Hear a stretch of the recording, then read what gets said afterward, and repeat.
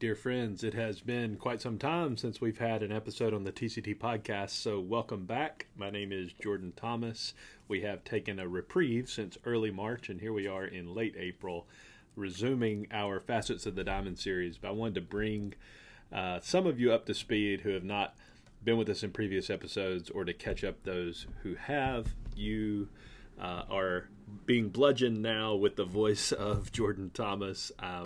One of the pastors of Grace Church in Memphis, Tennessee, but serve also in the TCT family among our lead team. And TCT exists to treasure Christ together. But to do so, not only as individuals, but also as local churches who have partnered together to serve and support pastors and their wives, and to support local churches to start new Christ treasuring churches. If you're interested in knowing more about TCT, you can look at our online presence at tctnetwork.org.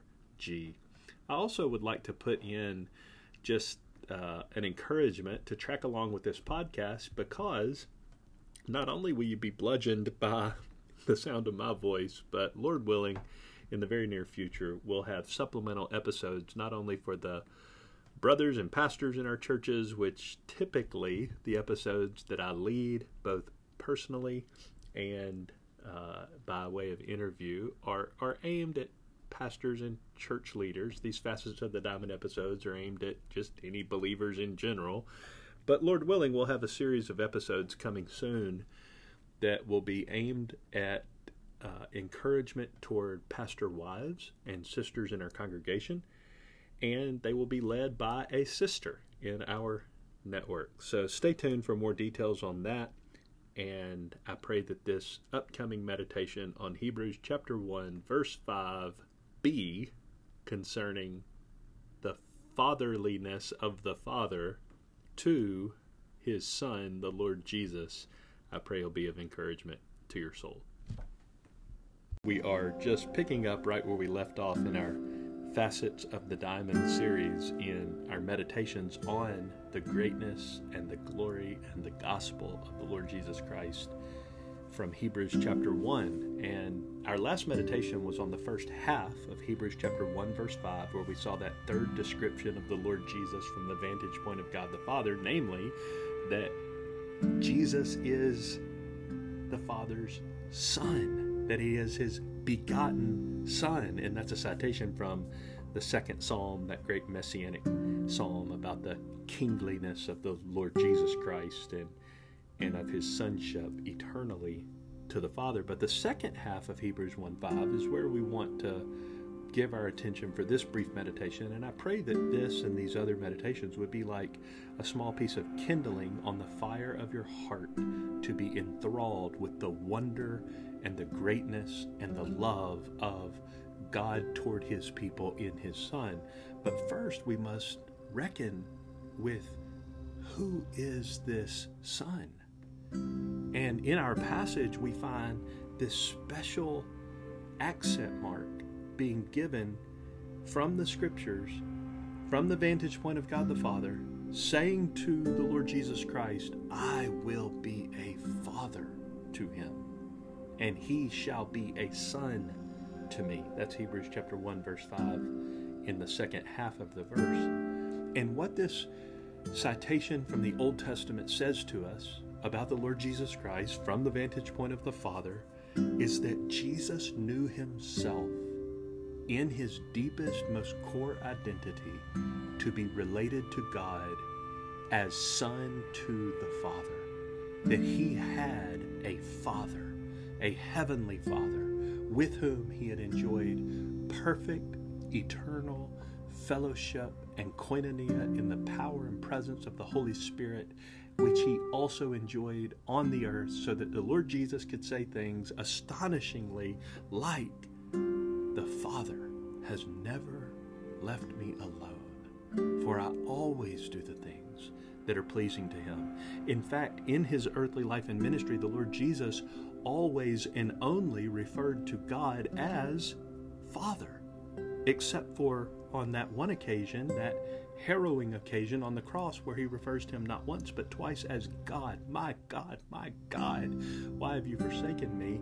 And that indicates an evidence of the Son's trust in the Father as his God, even when he couldn't find his face or his heart, as it were, as Father, even as he was forsaken on the cross. But throughout his earthly life and ministry, the Lord Jesus constantly would repeat the refrain of his identity as belonging to God as his Father.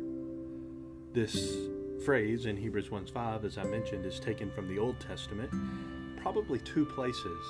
Many think 2 Samuel 7:14 is the place where we find that messianic promise and prophecy, I will be a father to him and he will be a son to me. That had a both near and far fulfillment, both in David's immediate biological son, but also ultimately in his messianic son, the Lord Jesus. But some believe that the writer of Hebrews had in mind not only 2 Samuel 7:14, but also and maybe especially 1 Chronicles chapter 17, verse 13, where we read in the New American Standard, I will be his father, and he shall be my son, and I will not take my loving kindness away from him, as I took it from him who was before you.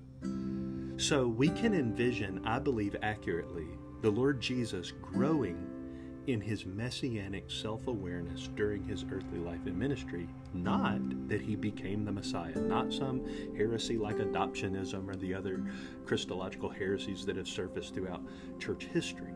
Not that he became the Messiah, but that he grew in his self-understanding that he was the Messiah spoken of in the Old Testament. Whatever Luke means in Luke chapter 2, that the Lord Jesus grew in wisdom, favor, stature with God and men all the days of his life, or the writer of Hebrews means that he learned obedience from the things which he suffered. The Lord Jesus did learn. He did develop, even though he's the omniscient second person of the Trinity, the all-knowing God whose understanding, the psalmist says, is infinite, even though he knew that Nathanael was sitting under a fig tree when he didn't have a line of sight vantage point, or that the man would acquiesce to give his disciples the donkey and colt tied for his triumphal entry into Jerusalem by prearrangement, or just omniscience. But yes, the Lord Jesus is omniscient, but I want to underline that through the scriptures he learned. He devoted himself to the scriptures, and as he read the Psalms, like Psalm 2 and Psalm 110, or as Hebrews says, as he read Psalm 40, which we read in chapter 10 of Hebrews, or as he meditated on the Old Testament, he came to understand from passages like, I believe, 1 Chronicles 17, that the Father, the Heavenly Father, knows the Lord Jesus to be his unique Son, from whom he would never take his covenant love, that eternal love that the Son had enjoyed in unbroken fellowship and favor, delighting one in the other, in the power and person of the Holy Spirit, that koinonia fellowship. The Son, during his earthly life and ministry, needed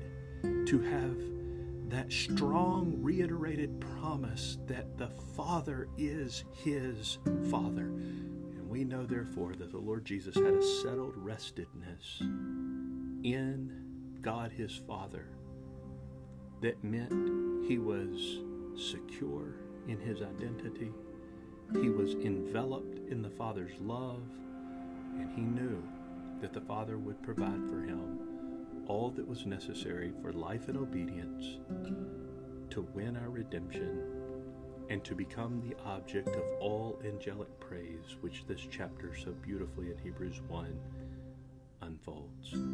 Well, may the Lord bless you as you think about the fact that the Lord Jesus is related to God as Son, and Hebrews 1:5b, the Lord Jesus understood himself to be fathered by God, God the Father, in that tender bond of loving familial affection. God bless you.